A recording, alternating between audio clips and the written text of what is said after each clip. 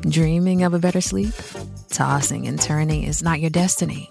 And Ollie is here to help. Ollie invites you to sink into sweet, sweet slumber to improve your mental and physical health and overall wellness. More than just melatonin, Ollie's ingredients help you unwind your mind for a delightfully dreamy drift off. Sleep is on the way at Ollie.com. That's OLLY.com. With threats to our nation waiting around every corner, adaptability is more important than ever. When conditions change without notice, quick strategic thinking is crucial. And with obstacles consistently impending, determination is essential in overcoming them. It's this willingness, decisiveness, and resilience that sets Marines apart. With our fighting spirit, we don't just fight battles, we win them. Marines are the constant our nation counts on to fight the unknown. And through adaptable problem solving, we do just that. Learn more at marines.com. Getting engaged is a moment worth cherishing. A one-of-a-kind ring that you design at Blue Nile can help your love sparkle. Just choose your diamond and setting. When you've found the one, you'll get it delivered right to your door. Finding the right engagement ring can be nerve-wracking. At Blue Nile, you'll have the expert guidance needed and a diamond guarantee that ensures you're getting the highest quality at the best price. Cherish all of life's moments and save up to 30% at BlueNile.com. That's BlueNile.com. Sports cards is a lifestyle. Sports cards and we live now. Jeremy Lee in the building and every guest that you ever needed. Sports cards after hours keep the hobby heated. Updates, hobby talk like you never seen it. Sports cards live and none could ever beat it. Sports cards is a lifestyle. Sports cards and we live now. Welcome to another episode of Sports Cards Live with your host, Jeremy Lee.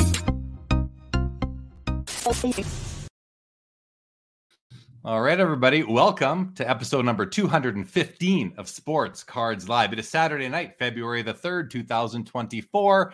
My name is Jeremy Lee. I would like to thank everybody who tuned in last week for our episode with Stephen Abendondolo of Filth Bomb Breaks. We had a great episode. You can check that out. Next Saturday, our guest is Paul Hickey from Sports Card Strategy. Tomorrow night, the PWCC Weekly Hockey Auctioneering Watch Party does return, and Monday night we will have an episode of MC Mondays Live as well. I'd like to ask you to please join close to 500,000 people who have downloaded the Center Stage app across both iOS and Android for quick and accurate comps to price your cards and other card management features. You can build, organize, and share your collection with your friends and find other collectors to follow using their social sharing features. So check out their Instagram account and please join me in supporting the great team they have and the innovation they are undertaking. Also, use protection, practice safe swaps. VeriSwap is an app and middleman service that lets you securely trade cards through the mail. Every transaction up to $1 million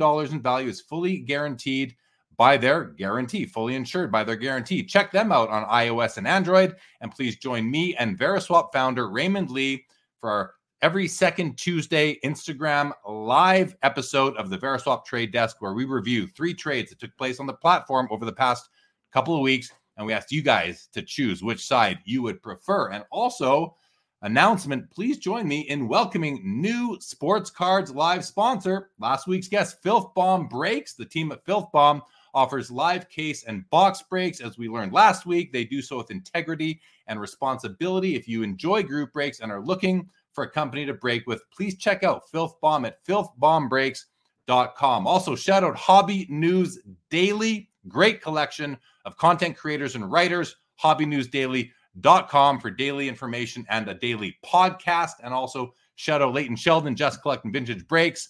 Leighton will be joining us a little bit later for the Vintage Spotlight segment. And finally, you can now buy and sell tag-graded cards on ComC. And Tag's new TagX grading service is a game changer, now grading Pokemon, Lorcana, and other rounded corner TCGs. Visit taggrading.com if you value transparency and consistency in card grading. Thank you to all sponsors, partners, of course, our loyal viewers and listeners, you guys, all past guests, everybody for your ongoing support. If you are not yet subscribed to the YouTube channel or the podcast, please take a moment and do so. And as always, tonight, your comments and your questions are in play. So let's get to it. Tonight's guest started in the hobby in 1986 when he was at a local department store. He saw a cello pack of Topps Baseball, and Chicago Cub Thad Bosley was on top. That's all it took. He actively collected until college, and he took a break and returned in 2015. He started the Wax Pack Hero blog in 2017 and the podcast in 2019. And from 2020 to 2023, he had a part-time LCS. His favorite players of all time, Ryne Sandberg, Michael Jordan, and Walter Payton. His favorite teams of all time, the Chicago Bulls, Chicago Bears, and the Chicago Cubs. He's originally from Sparland, Illinois, currently hailing out of Bloomington, Illinois. Let's bring him out, Mr. Mike Sommer. Welcome to Sports Cards Live. How you doing tonight, Mike? Jeremy Lee, I'm doing great. I am happy to be here. Thanks for having me on. It is my pleasure. It's overdue. It's a long time coming. We go back a couple of years now, and it's good. It's good to have you on. And before we jump in, did you go to a card show today? I know you did. Tell us. Let's kick it off with talking about the card show you went to, and maybe just a little bit about how you felt, what the vibe was like. Yeah, I went to a show earlier today. There's a show in a town that's about 45 minutes away. It wasn't a huge show. I think maybe I would say about 15 dealers and probably somewhere around 50 tables, something like that. And it was packed. I got there about 10 minutes before it officially opened. There was already a crowd gathering around, and probably for the first 2 hours, it was shoulder to shoulder people at this smallish show. And so there was a pretty good variety of modern. There was a decent amount of vintage that was there. There was some nice dollar boxes that I spent some time digging in. Had a lot of fun, and yeah, it was a pretty good show for being a fairly, non-publicized weekend, one day, single day show. Nice to hit the local sort of. Is it a monthly show? Did you say? No, I think this is only the second time they've ever had it. I think it's maybe quarterly. Okay. And yeah, like we have our monthly local show. Well, one of them was actually today. I didn't get there. I went last time. I couldn't go today. I got to let people who have been watching this show for close to 4 years now, and if you've come and gone, you're new. You've seen me sitting in this room pretty much every episode, unless I've been traveling.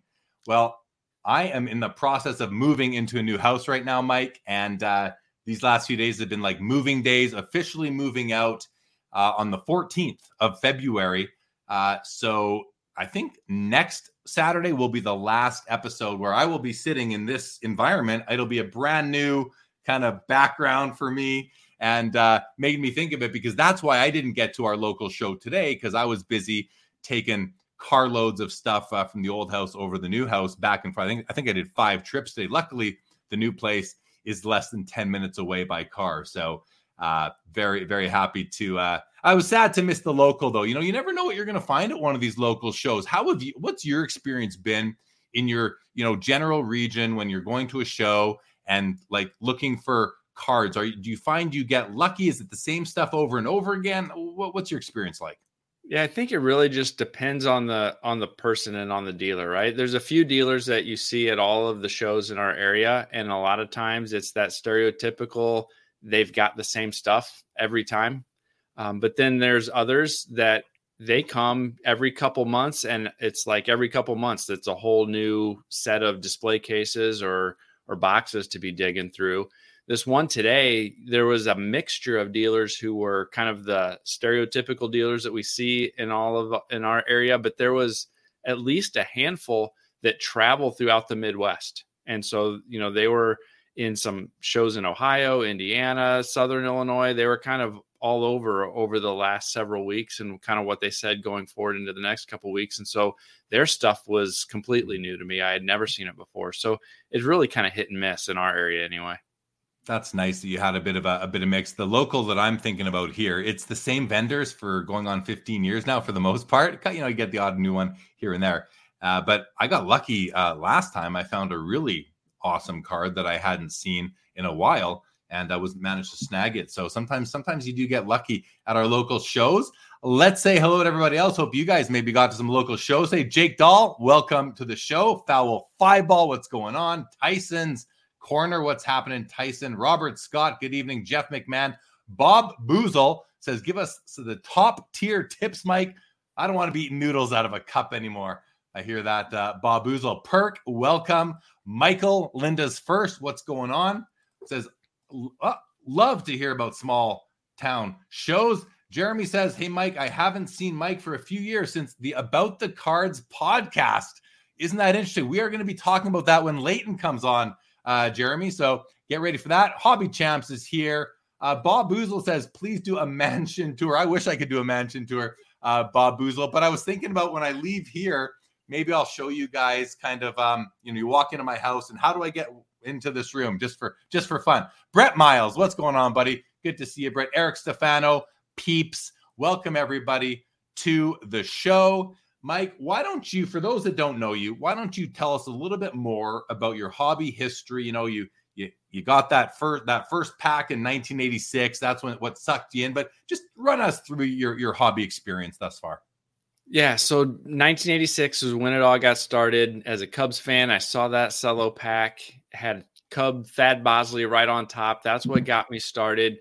And from that point on, packs were 30 cents a pack or whatever back then. And my mom would buy me a few packs every week when she went to the grocery store. Found some more kids in our neighborhood that collected. I mean, it seemed like almost everybody was collecting back then. And year after year, I expanded a little bit more. I started to get into some football. And then as I got into my early high school days, late junior high and early high school, I started to add on basketball when they started to become more and more available. And I collected pretty much everything I could get my hands on all throughout elementary school, junior high, and high school. And then I kind of took a break. And then in 2015, I don't even know how or why, or I think I was on ESPN and a DA Card World banner ad popped up. And I said, and it was talking about their Black Friday, Thanksgiving sale or whatever. And I said, yeah, I used to have a lot of fun collecting cards.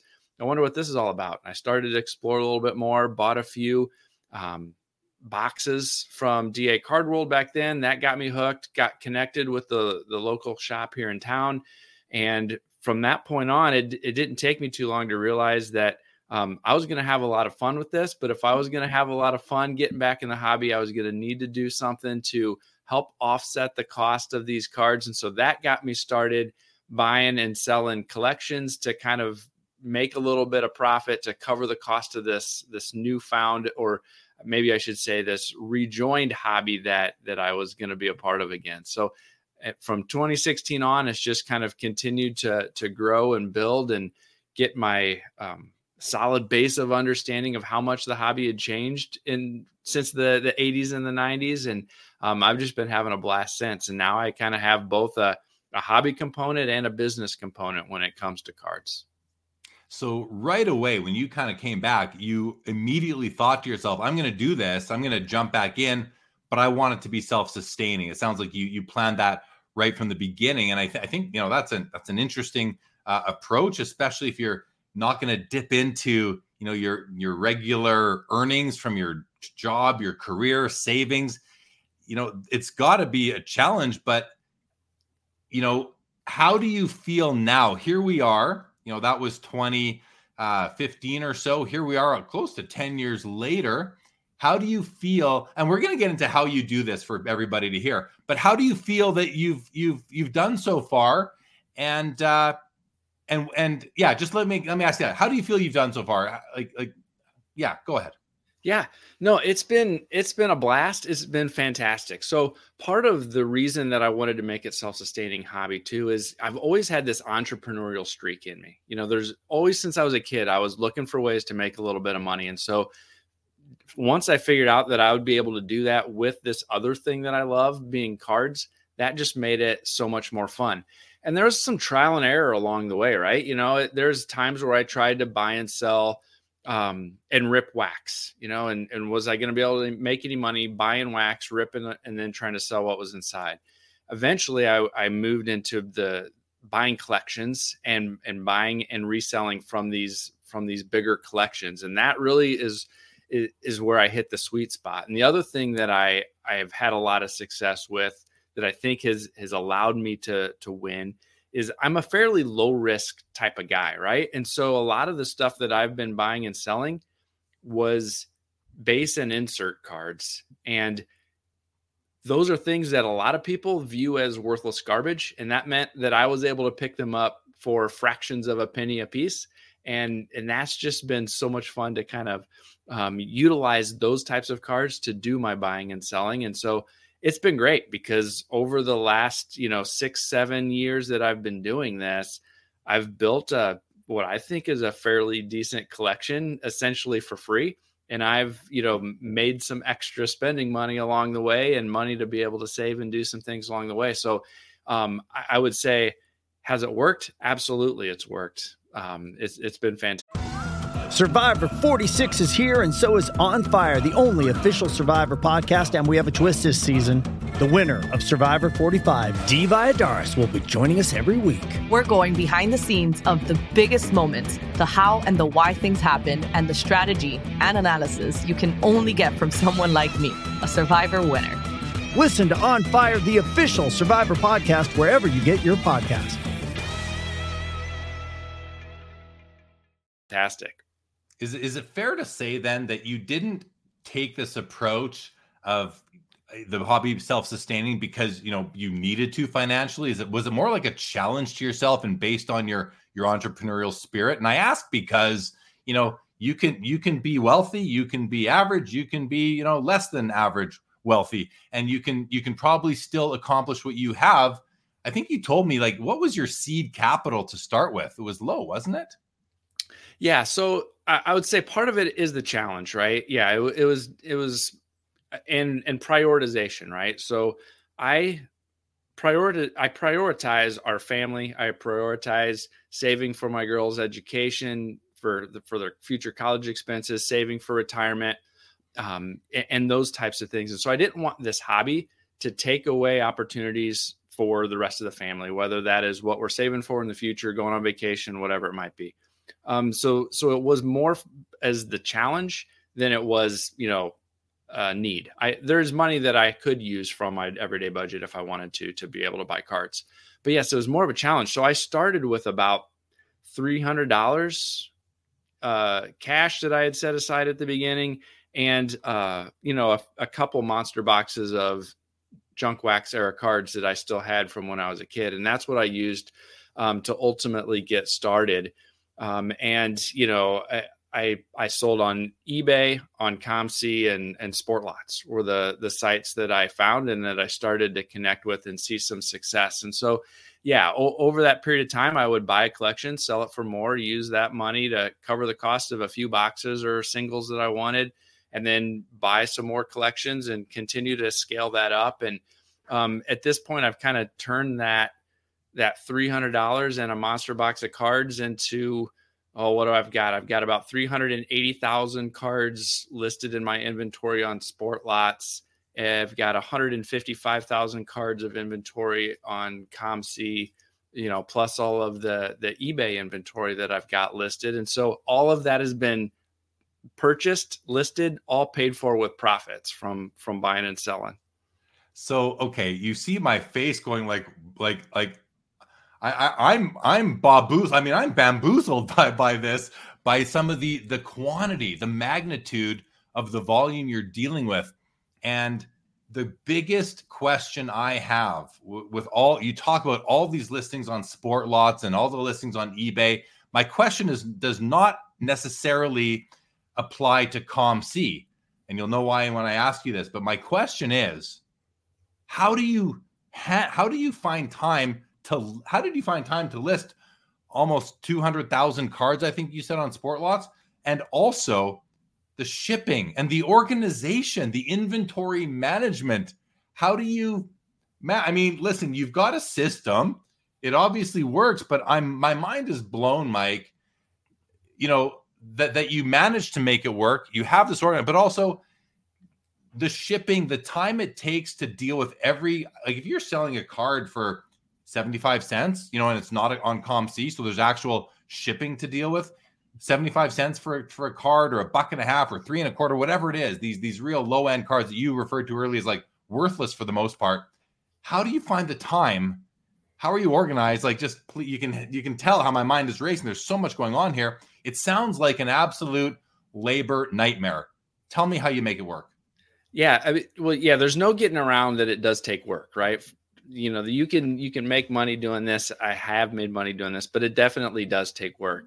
And so there's a couple things there is I also enjoy it, right? There's things that I enjoy about that. So there's times where we're as a family watching shows in the evening where we'll have a show on TV, and I'll have a box of cards out on the floor sitting there with the family, and I'll be, sorting and organizing and things like that.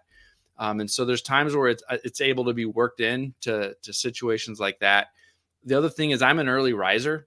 And so I get up on my own. Like I just wake up. I haven't set an alarm clock in probably 10 years. I wake up probably between 4:45 and 5 pretty much every day. And that gives me at least a couple hours before I start. I need to be at my day job and that type of thing to fill orders and do some of those types of things for what came in overnight or what's been, if something needs to be listed or I've got some time to list. And so I've got a couple hours there to do some of the pull packing and shipping, listing. That's when I do some of the blog or podcast recordings and things like that when I'm recording the podcast. And so a lot of that work is done then. And then, I don't waste a lot of time, right? So I'm pretty intentional about my time throughout the rest of the day and setting aside a little bit of time in the late afternoon or evening when I get home from work to check in on some of those types of things. And then for 3.5 years, when I was running the card shop part-time, I had several hours on Saturday and Sunday afternoons where I would be at the shop and there wouldn't be customers needing my full attention. And I would utilize a lot of that time to get things organized and ready to get listed as well. And so all of those things together allowed me to kind of find the time to be able to put in the work to do this. Yeah. So, okay. Couple follow-up questions. First, how do you decide what card to list on which platform between COMC, SportLots, and eBay? And, I'm kind of asking this question so you can give advice to the audience, because maybe someone out there is thinking, you know what, maybe it's not as tough as I thought it was, or, not as work. Like you said, it is hard work, but maybe you'll inspire some people to try the same thing. Yes. So SportLots I found that site because I was a set collector when I was a kid. When I first got back into the hobby, I was building sets, and it was one of the few places that you could go and find random commons that you needed to complete your Topps flagship set or your Allen and Ginter set or whatever it might be. And so as I was building these sets, or I was buying some of these wax boxes when I first got back, I was needing cards to fill out these sets. And then I was like, well, what am I going to do with these extras? How am I going to sell them? I'm not going to sell a common on eBay, right? That was the only place I was familiar with at the time. But SportLots was a perfect site because there were more people like me.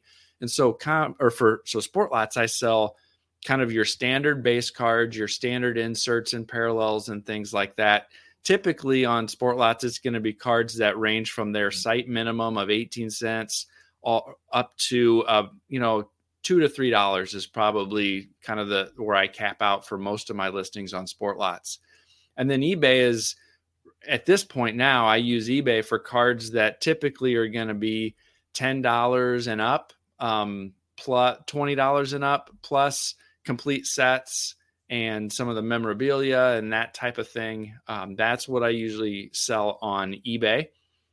If you go out on eBay, you'll see a lot of other random stuff that I buy and sell. We can talk about that if you want to, that I've got into some other reselling. I saw American Arbitrage on. He's kind of inspired me to get into reselling some other things. But and then COMC is what I use primarily for cards that are worth between $1 and $20. And that site lets you scale, right? Like you mentioned, you don't have the same labor involved when you sell on COMC because they take care of so much of the work for you. And so that trifecta, that combination of SportLots, COMC, and eBay has really been a great fit for me. Sounds like you have it pretty well figured out. One of the things you do have to do on COMC is update your prices. If something happens to an athlete, a good or bad, you might want to, a card could triple in value overnight and somebody can go in and just grab it. I think there's people that kind of stalk COMC looking for those opportunities quite regularly. If you could, you said an 18 cent minimum on SportLot. So have you ever sent out a card, like one card that you got 18 cents for? And if so, how do you justify the time and effort that goes into generating 18 cents in revenue? Yeah, so it's 18 cents is the selling price of the card plus shipping, right? So then they're paying, $1 or whatever it is for shippings, right? So it's not like I'm losing money on all of those, right? So it's 18 cents plus shipping. And so I'd say, what's it justifying the cost of that? I think you got to look at it in total over the course of the month, and so, last month I sold over 3,000 cards on Sport Lots. Some of those were 1-card orders for 18 cents. Some of them were 1-card orders for $3. And one of them was like a 560 something card order that came from about 4 different sets out of 2 monster boxes that took me 25 minutes or something to fill. Right. And so it was like $150 order in 20 minutes. And so in total, it's worth it, right? When you're clearing $1,000 or more or whatever for the month, even though that one single order may not have been. And so, but when you look at it in total, it's a numbers game. It just it works. I want to ask you another question about, there's a lot of discussion out there in the hobby. There has been for years now, collecting versus investing. It sounds like it's different. It sounds like you're kind of a unique case where I believe you're certainly a collector, and I don't necessarily see you as, from what I know, as an investor in that you're buying cards to quick flip or you're buying cards to hold long-term. I think you're more investing in just inventory, simply, it's really that part of the hobby for you, your activity. It's simply a business so that you can achieve your goal of building your collection with those profit and therefore not dip into your own saving. Does that make sense? Is that about right? Yeah. So I think that if you want to, how would I say this? I would say it depends on how you define invest. I would say what I take advantage of is arbitrage. I find opportunities to buy these collections full of cards. Base and insert, I'm a lot of times getting for a penny or less.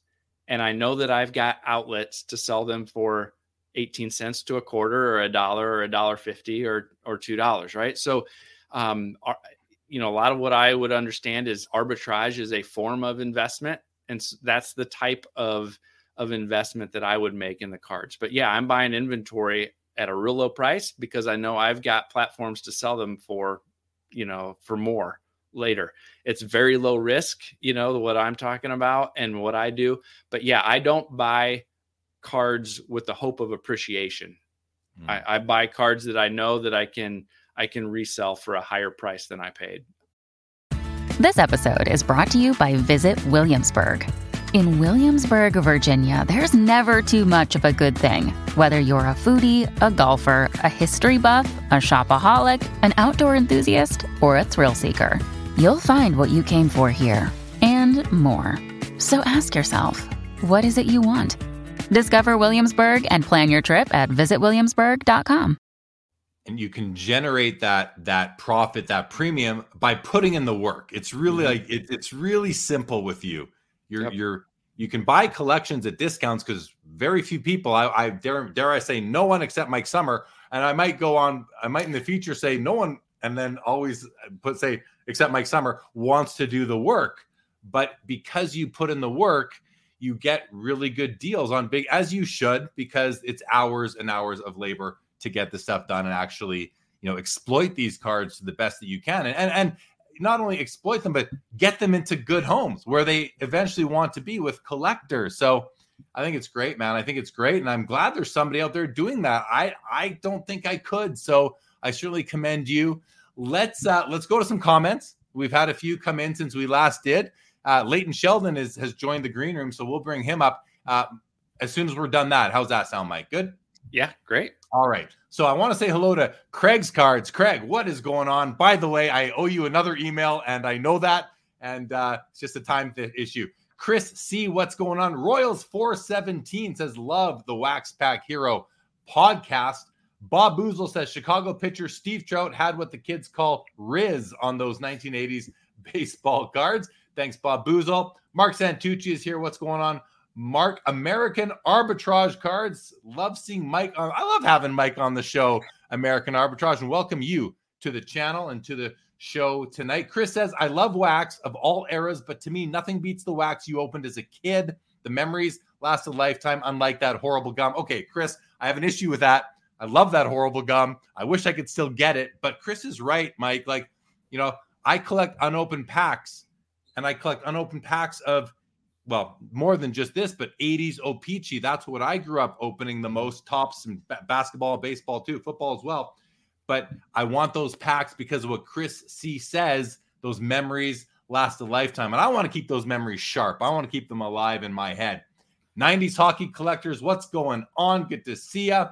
Bob Boozle says Mike Sommer is a card listing dynamo. I think that's well put. I couldn't think of a better way to do it. Fellow Five Ball, whose name is Jeremy, has a question for you, Mike. He says, do you still complete sets yourself? I do, but not the modern sets that I was doing, right? So when I was getting back into it, like I said, I went crazy. I was getting Topps Flagship, Allen and Ginter, Gypsy Queen. I was, the basketball, Panini Donruss. I was getting everything. Now I've scaled that back. I'm not getting as much modern. My focus for the last couple of years has been building out my vintage run. And so over, probably since 2017, 2018, when I got started with that, I've completed all the way back through the 70s. I am now working on the 50s and 60s. And so I finished off 69, 68, 67, 60, 61. I'm on my last 40 cards of 66. And I've got 4 cards left that I need from the 59 Topps baseball set. So a vintage baseball are the sets that I'm working on now. And because you just had those needs, the amount of cards per set that you need right at the tip of your tongue, do you also know who you need, like which 4 you need to finish the set? Not that I need to know who they are, but do you know who you need? Yeah. Yep. Not of the 66s. It's a bunch of the high numbers. And so there's some commons and stuff in there, but they're a little bit pricey, but I don't know all of those 66, but the 4 59s I need, I know. Yeah. You're down to 4 for sure. Michael says Mike takes his hobby seriously. He sure does. He certainly does. Chris says, I'd like to sell some stuff, but not giving my great cards away either. Mike, do you see a bottom coming? Vintage seems to hold value unlike anything. What are your thoughts on that? Yeah, I mean, I think we've seen cards come down over the last few years. I think overall demand from a quantity perspective is still higher than it was before the run up that we saw. I don't do a lot of trying to pick a bottom or time the purchases of those types of things or think it's going to turn around. Again, a lot of the stuff that I'm buying and selling, it's unaffected by the rises and falls that we've seen from some of the high-end cards or some of those big movers. So while I think that things have pulled back and normalized quite a bit, I think for some things it's probably going to go a little bit lower. I think for some things we're starting to see prices tick back up a little bit. So we're probably somewhere in the middle. From my perspective. We're always somewhere in the middle. We're always, well, maybe not always somewhere in the middle, but the cycles never end. We'll do a couple more comments, and we'll bring Leighton up for the vintage spotlight. I don't know how to say this guy's name. GZ says, will Mike ever embrace blockchain and sell digitized ownership of these cards, keeping the physical card? Just yes or no on this one, Mike. Maybe. I'm not opposed to NFTs and blockchain, but I'm not ready to jump headfirst into it yet.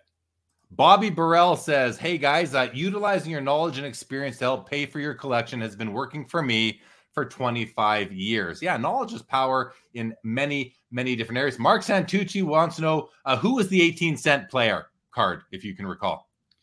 I don't remember off the top of my head. I mean, I've got a lot of 18-cent cards listed, so I can't remember them. Not a star. Like we're talking commons, right? Yeah, mostly commons, or it could be a star that is, their 10th year card or something like that. Chris C says selling today is more complicated, seems to me. Many want to pay just a fraction of the most recent comp sale. Not every card is something. Yeah, I mean, I don't know. I don't come across those buyers that often who want to pay a fraction of recent comp. If you're talking commodity cards, sure, people want the best deal. But rare cards, you can set your price, I think, for the most part. Sean Robb wants to know, have you seen Sport Lot sales volume increase in your time on the site, Mike? And then we're going to bring Leighton up after this one. Yeah, easy answer would be yes, both for me, and then also overall volume on the site has increased. And I'd say that they've got some like tiers of sellers based on minimum sales thresholds, and the number of sellers in those higher tiers has increased over the last several years for sure, meaning there's more people selling more cards. And Sean Robb is the only other person besides you that I know who sells on Sport Lot. So, but it sounds like you're selling a ton of cards there. When we come back after the Vintage Spotlight segment, my question is going to be, why don't more people know about Sport Lots? Save that. Yep. You remember what that question is going to be when we come back. And with that, guys, let's go ahead and bring on Mr. Leighton Sheldon for the Vintage Spotlight segment here Saturday nights on Sports Cards Live. Nice haircut, Leighton. How you doing, buddy? You look good. Good. Thanks for having me on. How are you, Mike? Good. How are you, Leighton? Oh, very well, thanks. Appreciate you having me. You guys actually go back a little bit. When I was talking to Mike earlier this week, Leighton, he mentioned to me that you guys might have sat together on the podcast that was mentioned earlier on in the episode tonight. I forget what it was. About the cards. You guys said, do you remember that, Leighton, being with Mike on About the Cards? I don't want to lie and say, no, I don't. It's a while ago. I can barely remember what my son and I ate earlier today. But I'm sure it was fun. Yeah. I sat in, I was guest hosting. They have 3 normal hosts, and I was sitting in for one of them guest hosting, and you were the featured guest that week. But it was probably 2018 or something like that. 2019. It was a while ago. 2018, 2019, something like that. Well, I'm glad you guys can reacquaint here on Sports Cards Live here on Saturday night, February the 3rd, 2024. Mike, as you know, and as the audience knows by now, I always ask our guests to come with a question, a topic for Leighton, something with a vintage spin to it. So, Mike, what do you got for Leighton tonight? Yeah, so just a few minutes ago, we were talking about some of the vintage sets that I've been building over the last few years. And the approach that I've always taken, I don't know why, that's just what I've done, is I've always kind of built out the commons and built out some of the lower tier stuff first. And I've saved those big stars and some of those big hitters for last. But I know there's other people who do the opposite. They buy those big hitters first and then fill in everything else later. And so with you having such a background in vintage, I'm sure you've helped multiple people complete vintage sets and pick up some of those cards that they've been wanting. I guess I was interested in your perspective on the pros and cons of either of those approaches, or both of those approaches, or if you had some additional suggestions on ways to maybe approach vintage set building. Well, Mike, I can help you with this very easily by saying, hey, just sell whatever you have now. Because, I don't know if Jeremy did this on purpose, but timing-wise, he has me sitting in the green room, and you're rattling off 1960s sets, and I'm like, what are you guys doing to me? But, the joking aside, Mike, really great question. I don't know that there's a right or a wrong. I have a little bit of a different philosophy than you've implemented that I've recommended to others. And I've also, I guess, have learned myself what works for me. And my advice would be, if you're going to be working on one or several sets, I personally like to go after the stars or the key rookie cards first. And the reason why I like to do that is because I feel like just us as humans, we change our path often. And if you end up, for example, Mike, it seems like you have been involved in dozens of sets. If you decide for whatever reason or another, waking up on the wrong side of bed, that you no longer want to complete your 1965 top set, for example, in baseball, which doesn't even have a particularly rare high number series, but nonetheless, the sets from the 60s typically cost more for the high numbers. What I worry about for collectors that want to complete vintage sets, if you go out and spend hundreds of dollars and you end up, let's just say you get 80 cards, a couple hundred cards from the 1965 Topps baseball set, it might feel really good, And I know myself, even as a 40-something-year-old man, I still love having all these cards around me, man. Absolutely.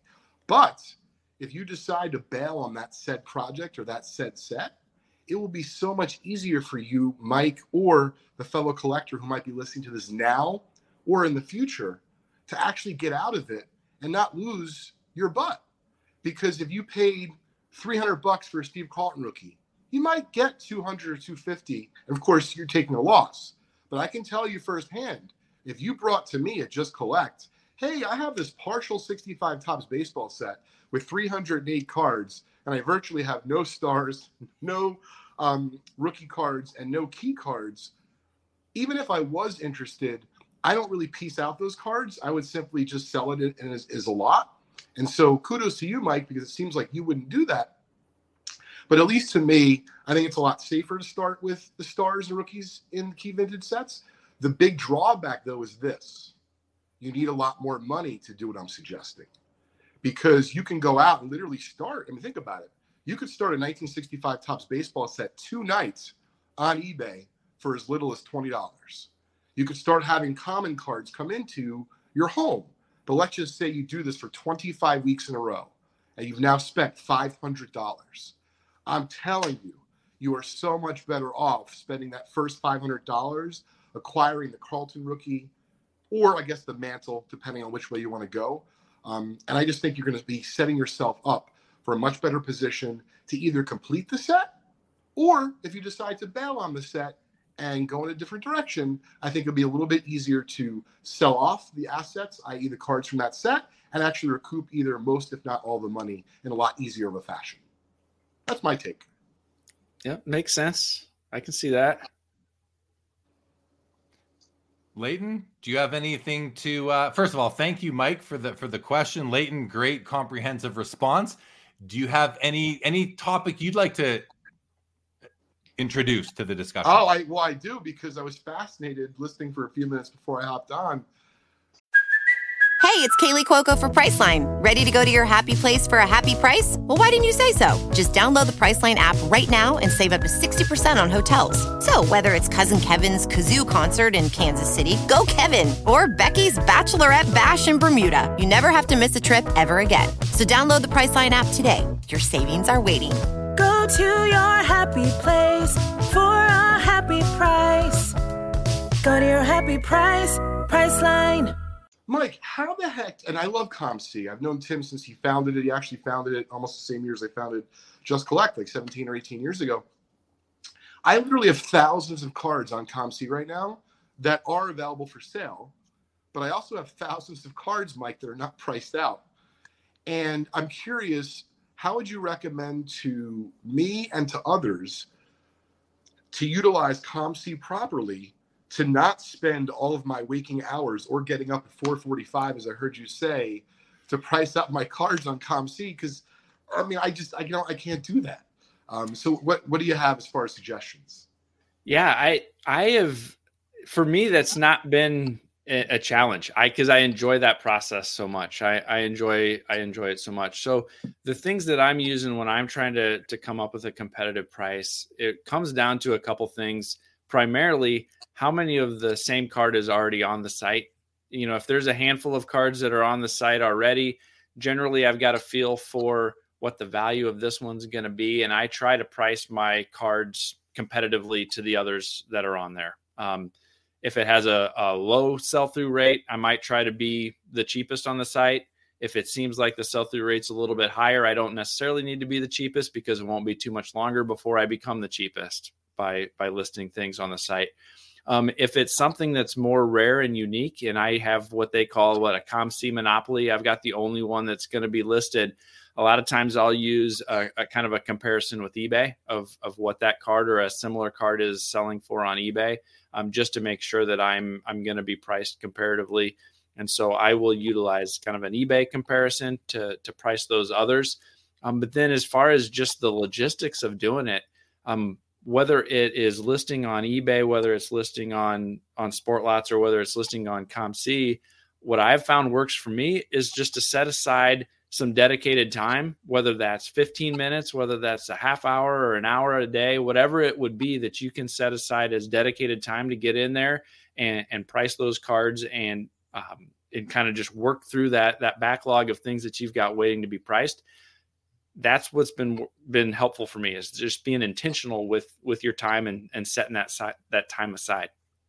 Well, it's very impressive, Mike. And I can tell you, and this is my issue, anytime that I generally would have like set aside, a little block of time for something like that, I feel like there's other things that are calling my name. And I'm just talking professional. I'm not even talking personal responsibilities. And so I was going to ask you, like, how many cards can you price an hour on ComC? Because I've tried to test myself. And if you want to do it with intention, it's difficult to do it super duper fast. Yeah. And I don't know that I've got a good answer because of the way that cards I submit, the way that they drop in there, typically, they're, 10, 20, 30 cards get dropped in a given time. And it doesn't take all that much time to go through and do those. Every once in a while, if I'm buying cards on site to flip, I buy and flip a lot of the EPAC cards from Upper Deck. Again, I don't have a problem buying a card for a penny or 2 cents, repricing it for 38 cents on ComC and waiting for it to sell. There's some shortcuts. If you're buying a bunch of cards that are all the same and you're going to price them the same, you can hit * and it automatically puts in the price of the previous card that you listed. And so I can have a listing of 400 or 500, EPAC cards that I just bought to flip. And I can just hit *, just punch the star button, and it's going to drop down that 38-cent price. And I can price, 100 cards or whatever shows up on the screen in, a minute and a half. So it doesn't take that long. It just depends on what exactly you are going through and pricing.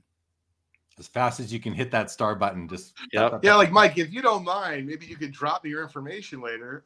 I think I have some questions for you. Absolutely. There you go. Right on. Good stuff, guys. And it's interesting because I think a lot of people have some of these issues, and we had a couple of comments that have come through it all. Like, I'll just run through them. We're not going to get into these right now, but Perk says, I do the same thing as Mike, but only on eBay. I have a good following there, but am I missing out by not listing on other platforms? Well, I'm glad for Perk's for Perk that we're actually discussing it right now and talking about some of the things that do go into it. Bill Bett says, me too. I still have over 12,000 cards to price on ComC. I find myself buying more than I can price. I mean, but the thing is, and even for Leighton, like, imagine having to also scan and ship and leave feedback and everything else that go to the post office, all these things. At least all you need to do is price. And it's something to be said when even that can be a drain. That can be a challenge. But for Mike, it's time management, it's discipline, and it's commitment. That's how he does it. You asked and I wondered the same thing. How do you do it? I think those three things are how he does it. So good stuff. Leighton, I want to thank you for joining us for the Vintage Spotlight segment here, as we do on most Saturdays. Any final comments or announcements or anything going on at Just Collect Vintage Breaks you'd like to mention? As well as I want to let everybody know to do subscribe and listen to your podcast, Trading Card Therapy. Final words to you, Leighton. Sure. I just wanted to share something, and it'd be fun to listen to you and Mike discuss it when I hop off. So something I was really into, a number of years ago when I had a little bit more time on my hands was like, TTM collecting and collecting autographs through the mail. That's kind of ceased for me in recent time, just for one reason or another. However, if you go to my blog at blog.justcollect.com, I recently bought a group of cards, and I think it had like 5 or so Nolan Ryan rookies. And literally, like, a light went off in my head. I'm like, oh my goodness, I think that Ryan still signs through the foundation.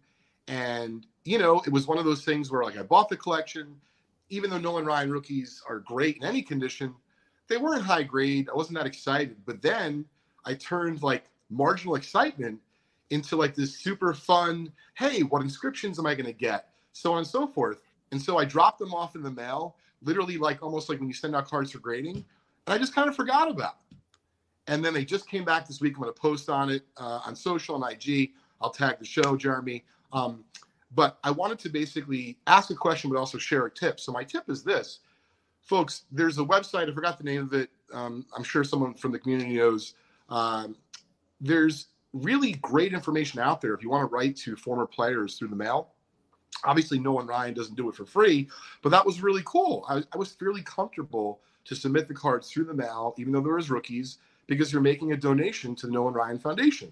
And so I guess my question for Mike and the tip for the audience is like, hey, make sure you go through these cards that you're collecting and see if there's any fun rookies or even veterans you can send away through the mail. Mike, do you TTM collect?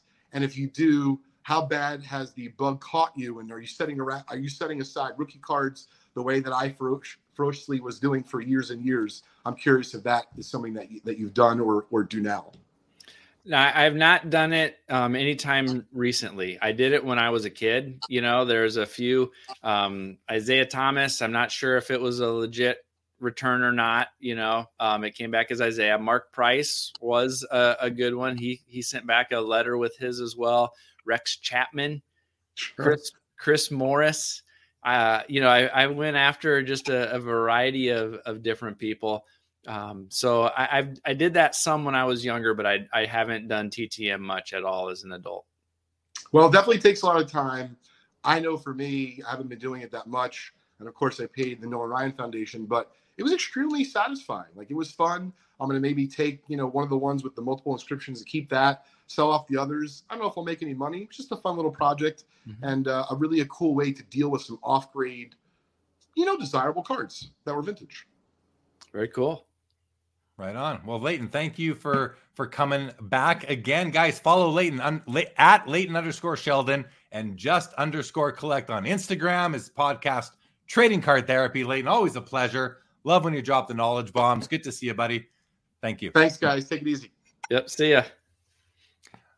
All right. So, as I said, before you came on, I wanted to pick up where we left off, which was, why don't more people, maybe they know about it, but why aren't more people talking about sport lots? Like, again, I only know two people who use it. You and Sean Robb, who was in the chat. I'm not sure. They don't have a very heavy presence on social media. I'm not seeing marketing anywhere really. I've not seen them advertise really on too many other platforms.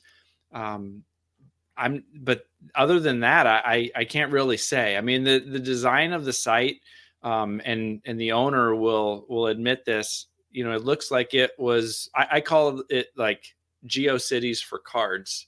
Like, it was designed on, the old original, web design software. Right. And they're going through a process to upgrade that a little bit right now. But I think sometimes people see it and they just look at it and it's like, this looks outdated, but it's very functional for the purpose and the target market of set builders and some player collectors and things like that. It works for its purpose, and there's a lot of people that still use it, but no, it does not have the notoriety of some of the other major online marketplaces. Interesting. I mean, it doesn't, but yet it's obviously running a business. You're doing well in there yourself. I know Sean does well in there himself as well. Again, Sean Robb, who's in the chat and a friend of mine. Okay, let's go through some more comments, and I want to get into a few new topics that things that have piqued your interest really as of late. A couple things that have come through. First, Chris C says, "Have you guys seen the 79 O-Pee-Chee sealed hockey case that's up for auction at Heritage? It's he says easily it's probably going to go for more than $2 million." It's so funny, Chris C and Mike too. Like, I get into my car, I turn on the radio, they're talking about this O-Pee-Chee hockey case from 1979 out of Saskatchewan. And it's like, everybody, I've had more people reach out to me asking me about her. It's, and the funny thing, like, you guys, everybody watching this, you all know that me, you, all of us who are here tonight gathered watching the show, being a part of it, we live and breathe this hobby. So of course we know about it. I got people texting me saying, "Have you heard this?" Like, they're sending it to me as if I haven't seen it before. It's kind of like, of course I know about it. I'm sure a lot of us are experiencing that, and we're feeling the same way. Of course, it's kind of funny, but yes, of course, we have seen that, and I'm sure most people by now have. We'll see it's going to be exciting to see what that does sell for. Do you have anything to say about that find that recent find, Mike? Oh, it'd be awesome to find something like that, to uncover something like that in the back of a store, or, you know, some old 5 and dime store that, you know, there's somebody that I interacted with on Twitter. I think we were talking about some non-sports stuff, and he came about as close as you can get to a similar find with some non-sports stuff from the 70s and 80s from somebody in their town that had an old department store, 5 and dime, you know, candy store or something. And in the back, when they eventually were cleaning it out, they found a whole bunch of unopened boxes of some of that kind of stuff. But none of it had the value that the O-Pee-Chee would have. Yeah, that is an absolute crazy find. Hello to Tip of the Mitt. Good to see you. Welcome back. Says he's thinking about tackling the 54 Topps baseball set. Beautiful, beautiful set. I love it. Absolutely. Bob Boozle said, something tells me Mike Sommer is like a pit bull. Once he chases a set and bites down, he won't let go until he finishes it. That is a committed. Is that accurate, Mike? Is Bob accurate on that? Yeah, I would say once I've committed to it, I am going to finish it. I can be patient. I don't have to, you know, drop everything and get all of those missing cards like within a few weeks or anything like that. But yeah, when I've decided that that's the one I'm going to complete, I will track it down until it's done. I love that. You just said, you know, you will be patient. Me too. When I tackle a new project, I don't need to get it done as fast as possible. I enjoy that. I sometimes want to stretch it out. I want to savor the process. I like these 10, 15, 20 year projects. I've got a couple on the go, and they're very, very at least for me, I find them highly enjoyable. Hello to Alan Terwell from Waxstat. Good to see you, bud. Welcome to the show. Bill Bett says, I wish if I had 100 of the same card, I could just enter the price one time for all 100, not one at a time. Yeah, there are some shortcuts, as Mike mentioned earlier on ComC. GR wants to know, do you pay separate fire, theft, and water insurance for the cards? And do you keep, and this is maybe something you don't want to discuss, I don't know, but is your inventory all located on your home premises, and do you have everything insured properly? Yeah, most of it is, and it's probably not. There's probably more that I could do from an insurance perspective. I'll just say that. Cool. Oh yeah, I mean, fair enough. Thank you for responding. Mark Santucci picked up a Brian Leach rookie on either your ComC or your Sport Lot since the show started. So very cool. Thanks for that. Mark. Jake Dahl says, is it FanBiz for the TTM addresses, the website that maybe that was what Leighton was talking about? Leighton, maybe it was, Jake. Maybe it was. Alan says, I got a Fernando Valenzuela on an 87 Fleer card through the mail. Very cool. I remember the Fernando Valenzuela hype in the early 80s. And Bobby Burrell, also of Sports Card Daily, says, Hobby News Daily, as the hobby was on an upward trend in 19 and 20, the drop over the last year has likely had those two graph lines actually meet at this point. Yeah, I mean, we're coming back to where we were at one point in time for sure. Mark Santucci knows two other people who also use Sport Lots. Good to know. And Michael watched them certify that 7980 O-Pee-Chee case on video. The boxes were snow white. You don't see them like that. Yeah, I saw that video too. They looked really cool. Okay, Mike, let's switch it up. I want to talk about your podcast for a moment here. I want to talk about, first of all, what inspired you to start your podcast? Yeah, so I would say it really kind of goes back to what inspired me to start the blog, right? And what inspired me to start the blog was the whole story of me getting back into the hobby and how much everything had changed. And the process that it took for me to figure out, wait, there's only one manufacturer of licensed baseball cards. And at that time, there was only a couple who made football and only one that makes hockey. Like, what do you mean? This is all single manufacturers, and the price of everything, and selling on and buying and selling online, and all the different marketplaces that exist online. All of these things were new, and it took a while for me to figure them out. And so eventually I got to the point where if I'm having this much of a challenge, boy, wouldn't it be nice if maybe I could create something that other people who are returning to the hobby could use to help that education come a little bit quicker for them. And that's kind of the inspiration for why I wanted to start the blog and what I wanted to share on the blog. But the inspiration to actually do it came from sports card radio of all things. I listened to them. I was a podcast listener, and they were one of the first ones I found. And yeah, there was a lot of nonsense that got spewed, but they also shared a lot of insights on what it was like running a shop, suggestions on running a website that they had success doing. And one of the things that they preached was, hey, don't just rely on cards, but create content that can be out there and be helpful and people will find valuable and that you own, and you can write about new things. You can write about old things, just create content and own a piece of that. And so Sports Card Radio is actually the inspiration for me to actually get off my butt and start to do that and start creating content. And so the inspiration to help and guide people, that was what I wanted to write about at the time. But Sports Card Radio was the reason that I actually started doing it. And so you were, oh, go ahead. What were you going to say? I was going to ask, like, back then when you were listening to the Sports Card Radio podcast, I mean, back in 15, 16, 17, and because I wasn't searching out content, I was active in the hobby, but I wasn't searching out content back then.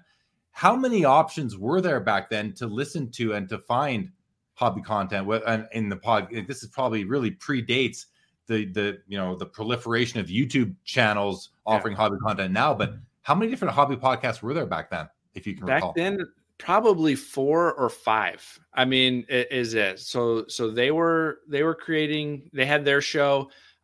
Beckett had a show, the Fat Packs podcast that was out.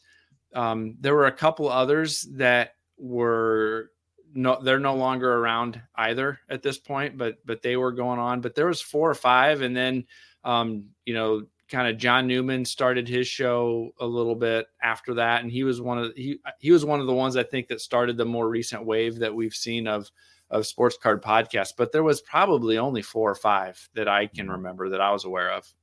Wow, not a lot to choose from back then, but I'm glad you found inspiration through Sports Card Radio. That's definitely pretty cool. Bob Ouzel says Sports Card Radio put together a very fine program. I think he's talking about their early podcast. Okay, let's get into some topics. Anonymity of hobby content creators. You did an episode about it.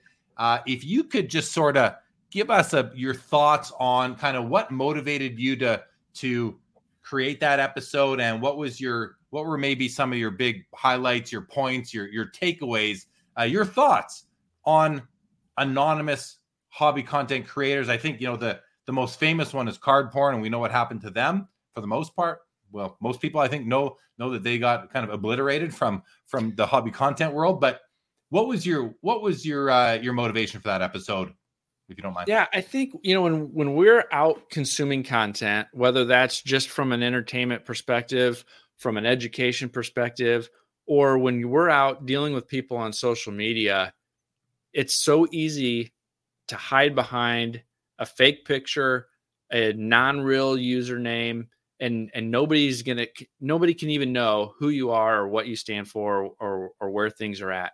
And I guess over the last few years, I've seen enough examples of deals gone wrong or bad advice being given that something stood out to me. It's like, well, why don't we expect to know the identity of who we're dealing with, who we're putting our trust in from a content perspective, who we're buying and selling, buying from and selling to.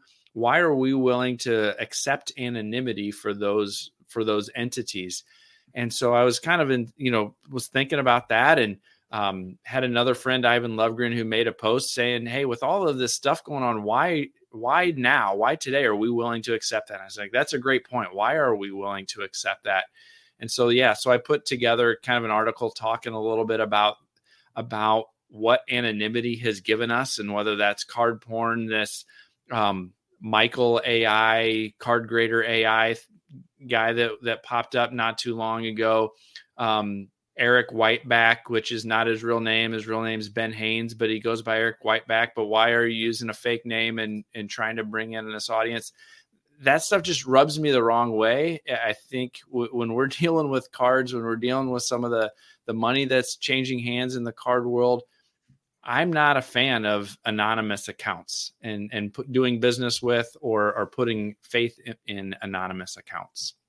It's interesting that, and was your article, was it spurned on because of card porn or well, I say you just listed off 3 or 4. What were those was it those particular accounts that caused you to do the article and the pod, or and I ask because I can't think of any others really, maybe 1 or 2, but are there still some out there today, but that you haven't just named? Those are the ones that inspired the article. I think there are a lot of smaller ones that are out there, right? There are smaller ones where buying and selling is taking place with random accounts that are out there on Twitter, Facebook, Instagram, and that type of thing. I'm not aware of any other major ones that have the weight behind them that, card porn or the Eric Whiteback account, some of those have behind them, but yeah, I think there's a lot of anonymous accounts that are doing business out there on a day-to-day basis, and people are just hoping that the deal goes through and that they do things properly with goods and services, transactions, and those types of things to give themselves some protection. But I don't think there's, I think there's a lot of people who aren't necessarily taking those precautions. And I think after the card porn fiasco, I don't think that we as a hobby are that accepting of these anonymous accounts anymore. And I mean, even the Eric Whiteback, that's Sports Card Guru. What's the actual handle? It's his handle is Eric Whiteback, I believe. The Collectibles Guru, I think, is what what the name thing says, or however that works. That's what I was looking for. The Collectibles Guru. Yeah, we at least, I think we know what that guy looks like, but I think the hobby learned a lesson based on what happened with card porn. I think it'll be a lot more difficult in the future. So based on, as a result of that, as a result of you talking about it and others talking about it, I don't think we're going to have to put up with that anymore. And if there is an account that starts to get some legs that is anonymous, I have a feeling that hopefully the brakes will get put on that sooner rather than later, and it won't become a big issue, or at least it won't have the power that those accounts have and had. So hopefully, I hope so. Yeah, I hope so. I hope so as well, for sure. Seeking the truth never gets old. Introducing June's Journey, the free-to-play mobile game that will immerse you in a thrilling murder mystery. Join June Parker as she uncovers hidden objects and clues to solve her sister's death in a beautifully illustrated world set in the Roaring 20s. With new chapters added every week, the excitement never ends. Download June's Journey now on your Android or iOS device, or play on PC through Facebook Games.